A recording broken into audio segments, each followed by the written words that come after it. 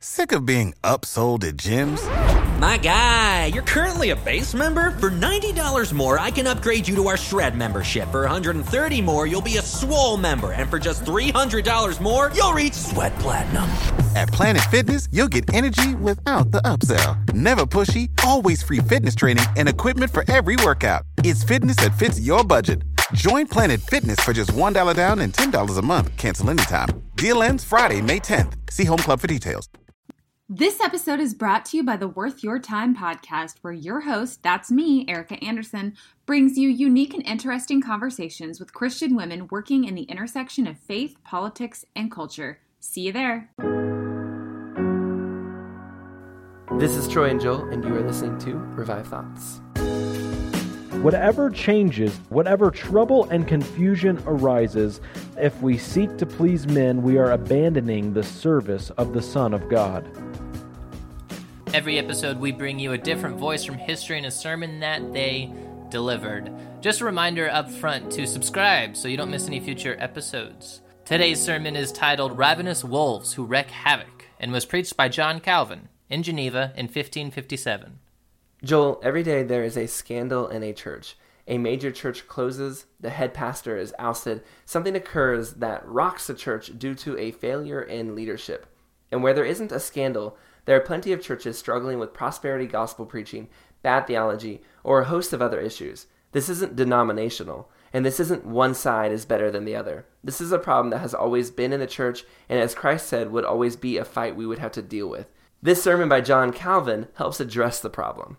John Calvin, yeah, he was very controversial back then, and he's still controversial to this day. That's where we get the term Calvinism. It's his namesake that idea was born, this idea of one being predestined by God. And this seems to be his biggest legacy is this doctrine of Calvinism, but he obviously has a lot more that he contributed to society and to life. He was born in 1509 and died in 1564. So he only lived to be 54 years old, so not a terribly long life. He spent most of his life ministering in Geneva. John Calvin lived and preached during the era of the Reformation. Up until this point in history, the Catholic Church had dominated the religious landscape and pretty much controlled how Christians chose to worship God and live with God. However, during the Reformation, people started to break away from the Catholic Church. They started to read the Bible, preach the Bible, teach the Bible among themselves, and this led to this great, gigantic division, and John Calvin was at the forefront, one of the main leaders of that movement. Yeah, so the Reformation, when I think about the Reformation, aside from Martin Luther, John Calvin, I think, is probably the biggest influencer during that movement. His teachings swept through the Netherlands, through Hungary, through England, and eventually hit the Puritans, who would eventually become pilgrims and head to America. Calvinism had a huge influence on American Christianity, and when the Great Awakening hit America, it went on to influence the world. And after studying this episode and doing research on who John Calvin was, I can understand how he was able to have such a profound impact on the world. Who I thought he was not what I expected. You see, just like in today's church, people don't always live up to their calling. John Calvin saw a lot of that and went out of his way to call that out. He saw priests and ministers falling by the wayside to different sins, and he was determined not to do that. If anything, he went to the extreme on the other end, because few people did as much in their 54 years as he would end up doing. This guy would preach every day for 1 week, and then twice on Sunday. He wrote a book which helped the Reformation greatly, the Institutes of the Christian Religion. And then he went on to form an academy which would send 2,000 missionaries to Catholic France alone to fight against the Catholic movement there. And he actually, according to the Christian History Institute, would be the first Protestant to send missionaries to Latin America as well. And he believed, basically, he fought so hard. And when people asked him to slow down, they said, "You're getting sick, you can't keep going." And when they asked him to, he said, "And what, have God come back and find me doing nothing?" Yeah, like I said, he only lived to be 54, but he did so much in that time that he was here on Earth. And sadly, like we see in a recurring theme with so many great men of God, and we see this time and time again on all of these Revive Thoughts episode, where these men of God have pretty hard personal lives. He lost a child, which was very difficult for him. He lost his wife after 9 years of marriage. And he faced a lot of opposition through his preaching and through his teaching, because again, this is a Reformation. He's actively going against the entire world's belief structure at the time. It's not a popular thing to do, and a lot of people were against him in that, and a lot of people hated him for that. There was a lot of slander towards him, and there was a point where he actually had to flee France because his life was in danger so much. And then there's the incident that would become one of the most famous parts of his ministry, one of the most infamous things that happens to him, which is the burning of the heretic. And this is an issue that is so rife with controversy, so complicated, and we're 500 years removed from it, that it's actually very difficult to get a clear, exact answer what happened in that time historically. And everyone's bringing their own bias to the table. Some people hate John Calvin, they hate Calvinism, and this is their moment to crush him. They use this, well, he burned a heretic, and that's kind of the way to in this argument. And then there are others who love him, they love Calvinism, they love everything about it, and so they want to turn a blind eye, and they pretty much write it off as, oh, he was barely even there. And we at Revived Thought suggest caution, care, be careful attacking a man that God used and very much pursued God with his whole heart and all of his energy. But also remember that men make mistakes, and it's very, he was known in his own day as being cold and exacting. So this seems like something he could have been a part of. Yeah, but we do want to talk about him. We want to give you the facts. This happened in 1553, and the man that was executed was Michael Servetus. And Calvin either helped turn him in or was a key witness or both, but either way, he was pivotal to the man being executed. So Michael Servetus here, the man that was being executed, was preaching what in modern days we would call universalism, the idea that all different religions, Muslim, Jews, they all believe in the same God and are all going to go to heaven. And so he preached this idea. He denies the Trinity, and for that he was that was a crime at that time, and the punishment for that crime was being executed by being burned alive, which is a kind of a hard thing to look back on and think about, especially for us today in modern day America, where we're recording this, where we have separation of church and state, and we have the freedom of speech. It's kind of hard to look back on and see a society that this was not uncommon at that time, in that era. This is definitely probably the darkest moment of his ministry. However, at the time, it was seen as the right thing to do. And again, like Joel was saying, today we can't fathom using the state to kill people that we don't agree with on a religious level. I mean, we all know prosperity gospels. We all know different groups of, churches that don't align with us at all. And we never call the cops at them and say, hey, go arrest that preacher. Let's take him to trial and see him die. That's so foreign to us. But this is 500 years ago. This is a completely different world. And it's important to remember, there was a quote that said, if we got rid of all the Christian strands that came from that era that killed people, we'd be getting rid of Catholicism, Lutheranism, we'd be getting rid of the Puritans, we'd be getting rid of Calvinists. I mean, we'd be getting rid of pretty much everybody in that era. That doesn't make what they did right. It does make it much more common. The Catholics were the ones who had pursued him out of France before he got to Geneva and in Calvin's hands. And it was the Catholics who ended up burning him in effigy 7 months later anyway, just in the spirit of it. So, again, not excusing what he did on any level, but acknowledging that was a historical, it was sadly the way things were done, and he participated in it on some level for sure.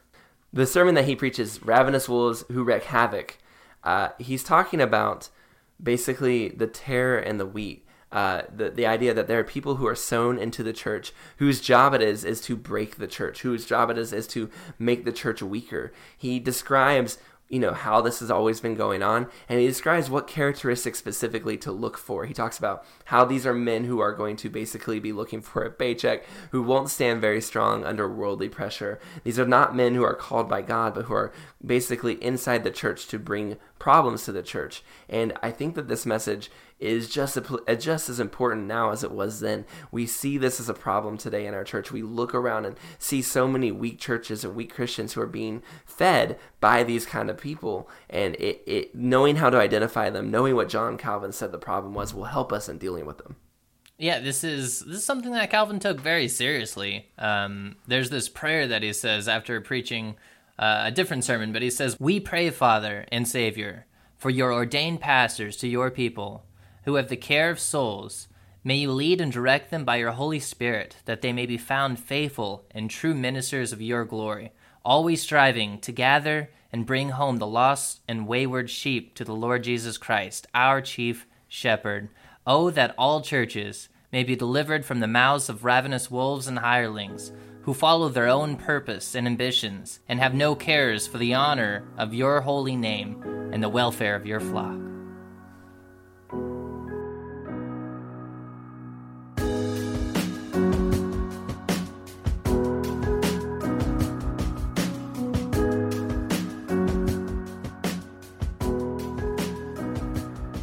As many as desire to make a fair show in the flesh, they beg you to be circumcised, only so they won't suffer persecution for the cross of Christ. For neither they themselves who are circumcised keep the law, but desire to have you circumcised, that they may glory in your flesh. Galatians 6:12-13. It is not without good cause that God strongly exhorts those whose duty it is to preach the word, not to seek grace and favor in the eyes of men. He expects them to close their eyes to human opinions, so that they are not turned to one side or to the other, or prevented from properly fulfilling their office. Indeed, we know it to be impossible for us to fulfill our office properly unless we fix our eyes upon God and turn our eyes away from men. For we can easily become corrupted if we do otherwise, and it takes very little to turn us one way or another. Yet the most important loyalty required of those who have the responsibility of preaching the Word of God is that they may be not tempted, either through ambition or avarice, to speak to please and satisfy men.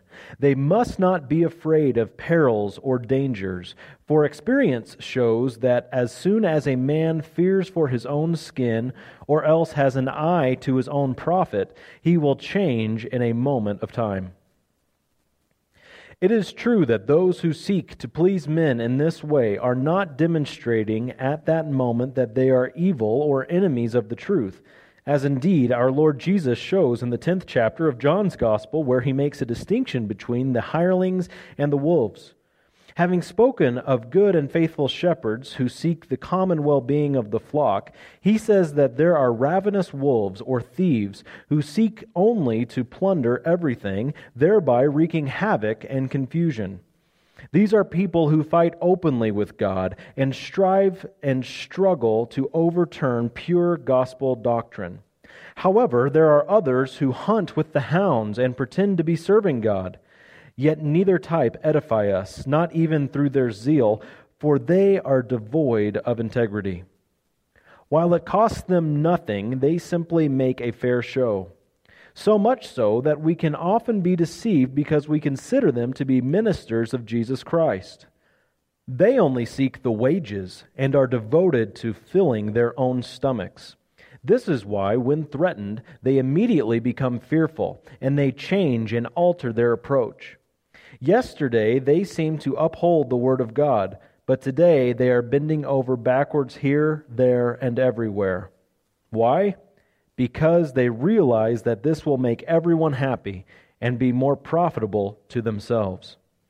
This is why Paul now warns the Galatians that those who troubled them and led them astray from the right path were given over to their own ambitions. This is why they cast doubt on certain doctrines. Up to this point, Paul has used reason in his debating to show that if we put our complete trust in Christ, the ceremonies of the law are now superfluous. Their application was temporary. They were designed to show us that if we are truly leaning upon the grace that was purchased for us by our Lord Jesus Christ, we must not seek justification in the sight of God through our merit or any other foolish notion. Paul has dealt with and settled this argument as far as it was necessary for him to do so. Now, in order that the simple-hearted will be moved even more deeply, he comes and addresses individuals, saying, "Consider why it is that these people with whom I quarrel mix the ceremonial law with the Lord Jesus Christ. Are they motivated by zeal or a desire to serve God? Not at all. They have more of an eye to their danger of being persecuted. Therefore, since fear makes them distort the Word of God, it is not necessary for you to make further inquiries or longer investigations into what kind of people they are and if you can trust them. For you will see how quickly they change and alter simply because they would avoid conflict. Thus, being traitors to God by their fearfulness, do they deserve to be believed or to have people respect what they say? This is Paul's aim. This teaches all ministers of the Word to have such constancy and faithfulness that they are unconcerned about whether the doctrines they preach are hated or whether they are pleasing to their listeners. They must follow their course and not strike sail at the slightest sign of wind, nor must they sway like reeds bending here and there. Whatever changes and revolutions occur, whatever trouble and confusion arises, let them continue to serve God. In brief, we must practically apply that which we learnt earlier, which is that if we seek to please men, we are abandoning the service of the Son of God. This is the first point. However, all believers can draw good practical instruction from this passage. We are to be careful of those who seek their own profit and advantage, who desire the acclaim of others and want to be esteemed. For such people never have any stability. As I have already said, this may not be immediately apparent because some are dupes. They even think that it is thanks to them that the Word of God does not appear hideous and is rather applauded. They may appear to be on fire and yet change their minds overnight. If there is some danger and they see that they are being prompted to testify to the Lord Jesus Christ, then they reveal their cowardice and finally turn in the opposite direction. Whatever happens, let us always be on our guard, that we might only trust those whose lives are upright, and who do not wander away when they see the world conspiring against them. Even when others are so possessed with rage that they seem to be about to devour them, and even when dangers are most apparent, they must continue steadfast and constant. In this way, we can distinguish them as servants of God. But those who alter and are counterfeit, who first say one thing, then another, to escape the hatred of men and avoid suffering persecution, we must guard against so that we are not deceived or misled, for they are like deadly plagues. We cannot have any security or support unless we display the good judgment and carefulness that Paul urges us to have in this passage. Now this message is necessary today. For why is it that so many hypocrites murmur boldly against the Word of God and uphold such gross abuses as we see in the papacy, the superstitions, the idolatries, the errors? It is because they know that if they do not keep the pot boiling and hold on to certain things, they will simply starve. They also consider the danger of persecution if they uphold such doctrine. They see it condemned by princes and powerful people in the world. They therefore decide to keep themselves hidden away in the shade. This, I tell you, is why an infinite number of people disguise the truth of God and falsify it. Instead, they uphold many corrupt practices. The reason is that they do not wish to endure for the sake of Jesus Christ. It is true that they may not be papists in the least degree, nor blaspheme openly against the Word of God, yet they desire to create another path, yes, made according to their own liking. For they accuse us of being too extreme and too rigorous because we condemn those who attend Mass and those who convince themselves that they do not worship idols. Come now, they say, provided that they do not have these things in their hearts, do we need to oppress them to the point of creating offense and cause people to risk death over it? What reason can there be for this? Or life is precious to God, and even if we do not commit evil, He will still pity us in our frailty. Those who speak in this way show for certain that they are motivated by some other reason. That is, they have noticed that the world is inflamed against us and that it seems we daily run the risk of sinking and perishing. Because we see weak preachers running away from persecution, not wishing to suffer any conflict for the Lord Jesus Christ, bending and compromising only in order to enjoy peace in this world, we must pay all the more attention to Paul's warning here. and discern who are the true servants of Jesus Christ. They are people who have no thought for their own profit, who do not seek the applause of men, nor the best fare, nor the honors of this world. They are content just simply to do their duty, without concerning themselves about the kind of wind that is blowing, be it a storm or a whirlwind, or be it calm.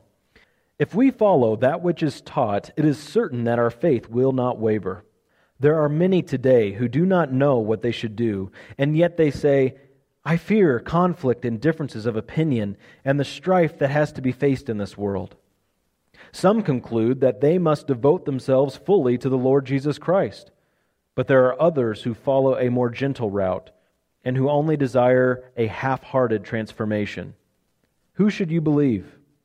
Simply open your eyes.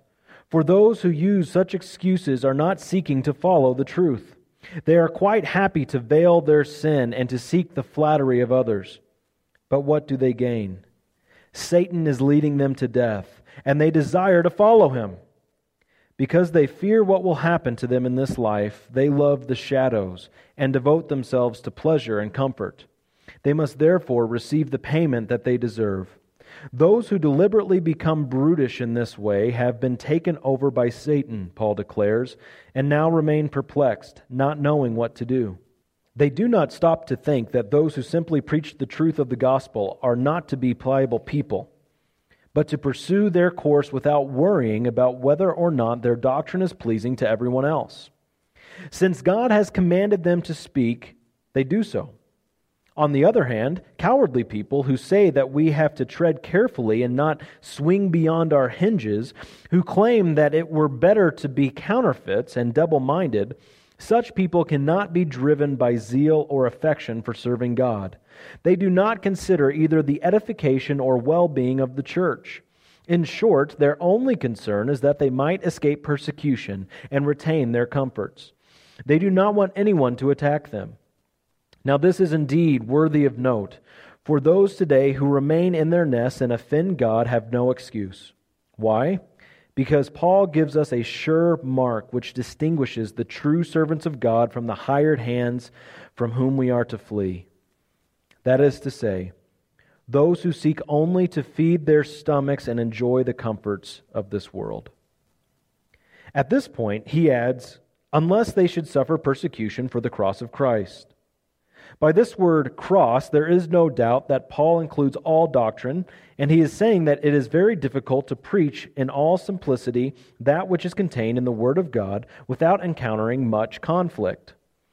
For although God protects us, yet it is still true to say that the world has never obediently accepted the gospel, and there have always been grumblers and obstacles.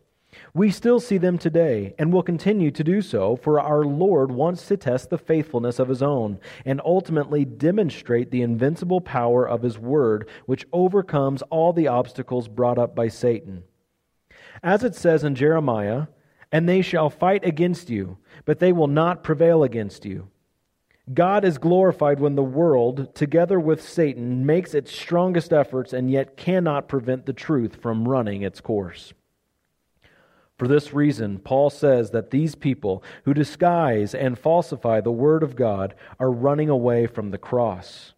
Even though the fires are not lit and the enemies are not armed to execute the cruel persecution that they would like to mete out, or rather, even though our Lord is restraining those who are furious with His Word and who wish to throw off His yoke, yet we must suffer the revilings of many people.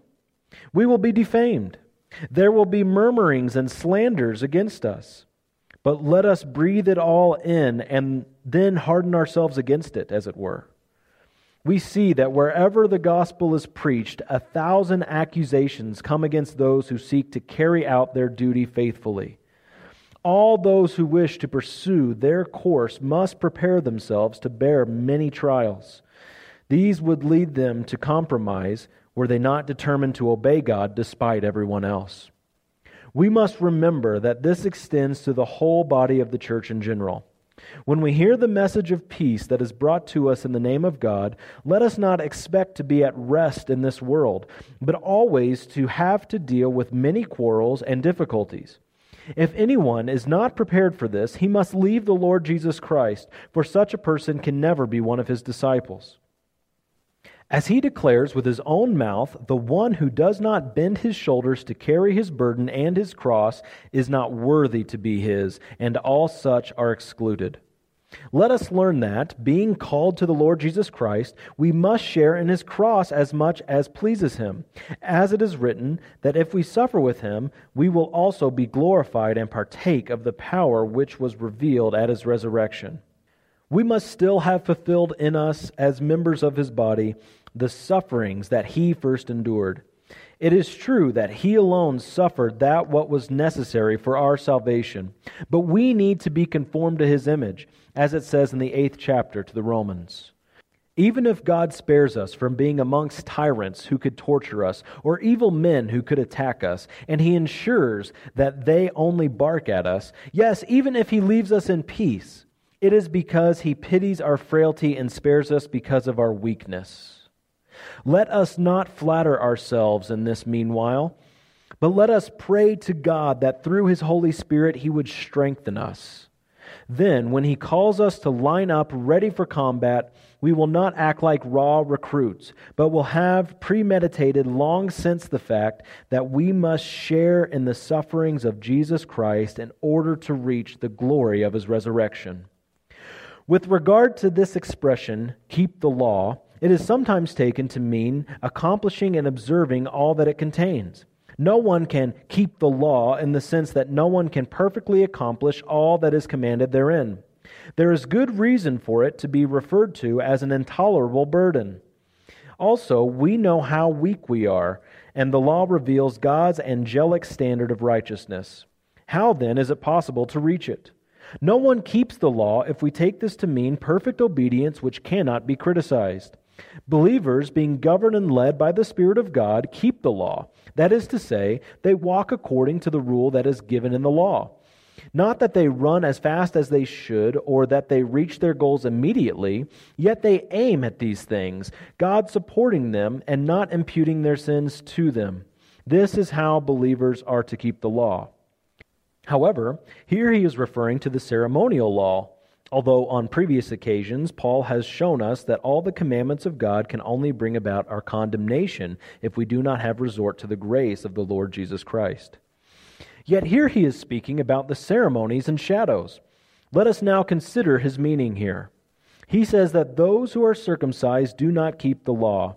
He means that while they have the sign as a standard to make others think that they are Jews in order to avoid hatred and persecution, they do not observe the whole law, for they still allow themselves freedom to despise all that should accompany circumcision. The person who is circumcised should also sacrifice and abstain from eating meat that is forbidden in the law, keep the festivals that are appointed there, observe the various washings and cleansings, and so on. But these people pay no attention to this. When they are alone in secret and not being watched, none of this matters to them, and they have no scruples about showing contempt for the whole ceremonial law. Therefore, we can see that they were not circumcised out of zeal, but because they cared about what others think of them. Now we must be clear that Paul is speaking here about those who insisted on the circumcision of others as a compulsory act. For on certain occasions, Paul had to be careful to conform to the ways of the Jews and to forfeit the liberty that he otherwise rightfully enjoyed, so as not to give offense, such as in Acts 16:3. But he always maintained that he was not under any obligation to do so. So, since Paul submitted of his own free will, he did not wish to place others in servitude, as he protests when he says that he would not wish to bind anyone. It is true that this is said in another context, in relation to marriage, but he is still setting out in general terms that he does not wish to cast a snare for the souls that were bought by the Lord Jesus Christ. Now he says here, those who constrain you to be circumcised, in other words, who impose the law upon you, and who tell you that you must keep this ceremony or else commit a mortal sin, needlessly subjugate you. To sum up, those who wanted to force Christians to submit to observing the ceremonies and shadows of the law of Moses are here accused of double-mindedness. They did not really do these things because God required them, but because they wanted to please others and escape persecution. Today, we need the same warning that the Galatians had to have in those days. If we consider the state and condition of our own age, we will easily recognize that this teaching is necessary and that the Spirit of God wants to reveal that which He knew would be important for us. How many people do we find today who strongly and firmly uphold the ceremonies of the law and see nothing wrong with this? Worse than this, they uphold follies and traditions which have been invented by men, and even abuses, errors, and deceits, which are more terrible and more foolish than anything else. All of these are insisted upon with extreme rigidity by those who want us to obey them. When we set before these hypocrites the grace of our Lord Jesus Christ and tell them that the light of the gospel is obscured by all such things, or that we are becoming like the Jews, for truly the papists have borrowed so many things from the law that it is hard to distinguish between the Jews and those who call themselves Christians. When we tell them these things, they still maintain that they must keep them to the very end because they have been observed since the beginning of time. If we go further and tell them that these are such follies and that even pagans have never stooped to observe such awful or ridiculous superstitions as they do today, they will reply, "Oh, but we must keep the traditions of our holy church." They will rant and rave on this matter. But what are these hypocrites doing now who have incited the rage of both princes and judges against those who faithfully preach the word of God? Well, as soon as they are amongst their own, they simply mock at these traditions. But when they are engaged in a debate about them, they will say the very opposite to all that they preach and declare in the flesh.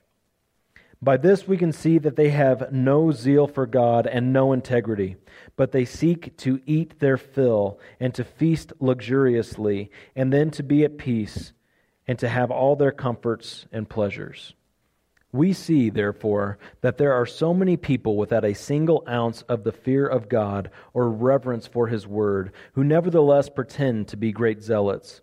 They allure poor souls, only to strangle them in a manner of speaking. Therefore, we must pay all the more attention to what Paul declares here. In other words, when we understand that these people who shout and rage do not practice what they preach, let us be on our guard to find out what motivates those we permit to teach us. It is true that if a man does the reverse of what he says, we must not, as a consequence, allow the Word of God to lose its authority over us. It is not fair to dethrone God from His sovereign position of authority for the sake of one wicked man. If a person leads a double life, or commits a cowardly act, and yet has preached faithfully, we must not allow this to detract from the heavenly doctrine itself. We must not permit the truth of God to diminish in our eyes because a man, fickle by nature, alters and wavers, or if he is a hypocrite and his life does not match that which his mouth proclaims. I tell you right now that whenever we see those who seem champions of the truth giving themselves permission to do anything and license to do the opposite of all that they preach, we must consider the situation and, using our good judgment, refuse to be deceived by false appearances or led by the nose. Let us search out their doctrine and make a good, thorough examination of it. Finally, Paul adds that these people want to glory in the flesh of simple-minded folk. This definitely relates to the sign of circumcision. It is as if he is saying they want to leave their mark upon you in order to prove that they have won you over.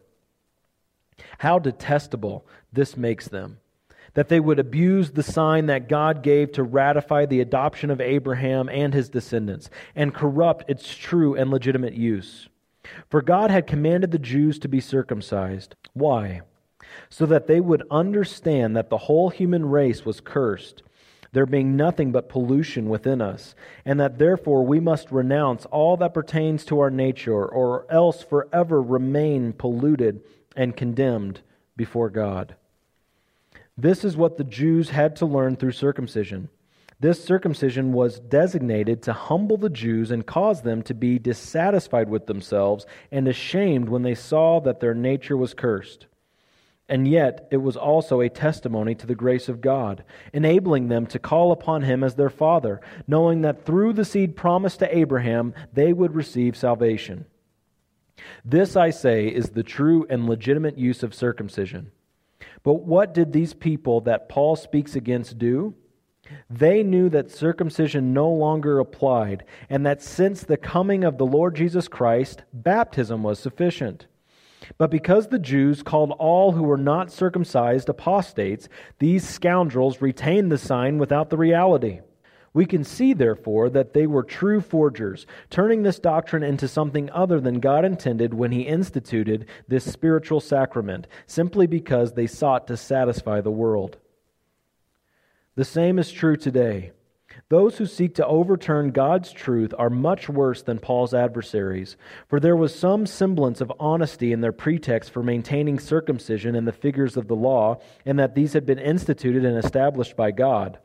But what about these hypocrites who loudly proclaim that we must keep the ancient rites without the least alteration? Upon what do they base their views? They cannot claim that God is the author of all things.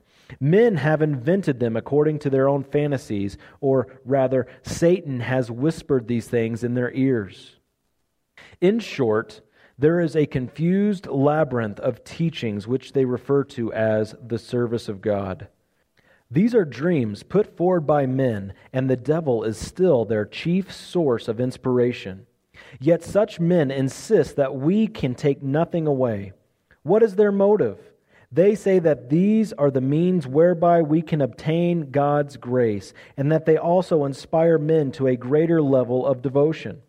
Then again, they refer to all the foolish inventions that their own heads have devised as sacraments, saying, "You must observe this because it is a sacrament." When all is said and done, it is obvious that, above all else, they want to please men and preserve themselves. They are forced, in spite of themselves, to confess that all of this is neither here nor there as far as God is concerned, and their service does not please Him in the least. He would disown it all, for He seeks to be served by obedience. However, we cause terrible confusion when we suggest removing these things and when we speak clearly about such matters. This, I say, is the way they disguise, corrupt, and falsify religion and make it a confused mixture of just about everything. They may just say that we can remove the worst and most grievous errors while leaving the ceremonies which are still admissible. All those, I say, who speak in this way only seek a fair wind and a good profit in this world. This being the case, let us be warned by the Spirit of God to flee such plagues. Although we cannot enjoy victory in this world, and although we are criticized and shamefully accused, may we keep ourselves upright for the sake of the truth of God. May it be enough for us to enjoy the approval of our heavenly Judge, even if the whole world regards us as an abomination. However, much of this treatment we see, let us be patient, waiting for the day when the Lord Jesus reveals Himself as our certainty and gives such victory to His truth that all His enemies stand in shame and silence before Him. Now let us all fall down before the majesty of our great God, acknowledging our sins and praying that He would so touch us by His Holy Spirit with a true spirit of repentance, that we might tremble, despairing of ourselves, being emptied and stripped of all presumption. Furthermore, may it please Him to increase in us the graces of His Holy Spirit, so that we are no longer given over to our flesh and to this world, and hindered and held back by them. May we instead aim to serve Him and make every effort to ensure that His name is glorified in us more and more, and that we bear visible evidence of our adoption, that we may be strengthened within ourselves. This way, others will have occasion to glorify the name of our great God when He has worked in us. May He show this grace not only to us, but also to all peoples and nations on the earth. Amen.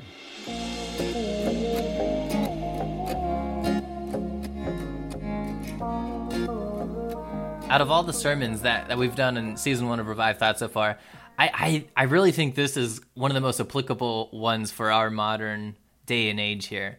I think it's so applicable when he's talking about. I love how he specifically calls out pastors for like softening what God is calling him to preach out of fear of what other people might do in retaliation, what people might think, or how they might respond to him. And I think that is very applicable in today's day and age. The modern church, especially here in America, is in a lot of ways affected by compromise. You see this kind of entertainment movement in a lot of modern American churches where they are in some ways intentionally avoiding more controversial biblical topics. And I feel like if John Calvin was alive today and preaching to us, he'd definitely be calling out a lot of modern day American churches. Yeah, I completely agree with you, Joel. And I also think you look at what he said about the minister, the kind of person that is the ravening wolf. I really think it's that person who doesn't stand firm in the word. He says, we're going to preach the word. This is the kind of place we're going to be. But when you are under pressure, when people start to question you, when the world says that's wrong, he goes along with them and says, yeah, you know what? Yeah, maybe the Bible's wrong about that. Maybe the Bible's old, maybe whatever. We're going to move with the world and be there with them. And we're going to kind of put the word of God behind us. I think he's absolutely right. That's exactly the kind of person that is not willing to believe in God and stand for God when it's tough. Is exactly the kind of person that's a wolf put in there to make the church weaker. And like you were saying, I think this is something that church really needs to get a hold of. There are a lot of preachers, and I don't know who they are and what their hearts are, but it seems like there are a lot of preachers out there who are interested in making a name for themselves, making some money, feeling some power over a congregation, feeling good about themselves, and they're not worried about whether the word of God is being preached and whether their congregation is truly growing. And you compare that to John Calvin, who went through so much persecution, slander, had his name dragged through the mud, was forced out of a city, went through all this hardship, but didn't give up and just kept staying firm to the word. And you look at that and you can tell which one a real preacher of God is. Thank you for listening to today's episode of Revived Thoughts. Today's sermon was narrated by Jeremy Howard. If you enjoyed this episode on John Calvin, please visit our website at revivedthoughts.com. There you can find a transcript of this episode and all of our episodes here at Revived Thoughts. If you like this episode, make sure to subscribe. We also ask that you share it with others, tell others about it in person, or put it out on social media for them to see so that they can also enjoy this episode and hopefully grow as well. And while you're on social media, make sure to like us on Facebook, follow us on Twitter, check us out on Instagram, and keep up with us. We put out a lot more content than just sermons, and we want you to be able to enjoy all of that. If you would like to be on the Revived Thoughts show and preach a sermon, we would love to hear from you. Just contact us, send us an email at revivedthoughts@gmail.com, and when we hear from you, we will tell you how that process is set up. Also, revivedthoughts@gmail.com. If you have feedback, ideas, something you would like to see change, we would love to hear from you either way. This is Troy and Joel, and this is Revived Thoughts.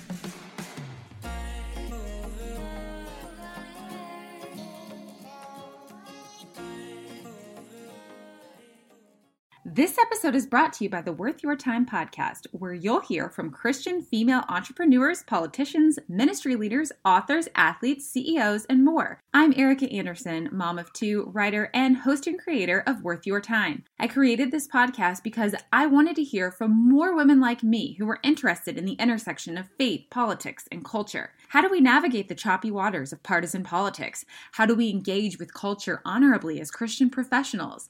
I know you don't have a lot of time, and that's why I make every second worth it on this show. You'll hear from women that aren't on every other Christian podcast, and we get really real, because I don't know how to function any other way. Episodes drop every other Tuesday. Hope to see you there.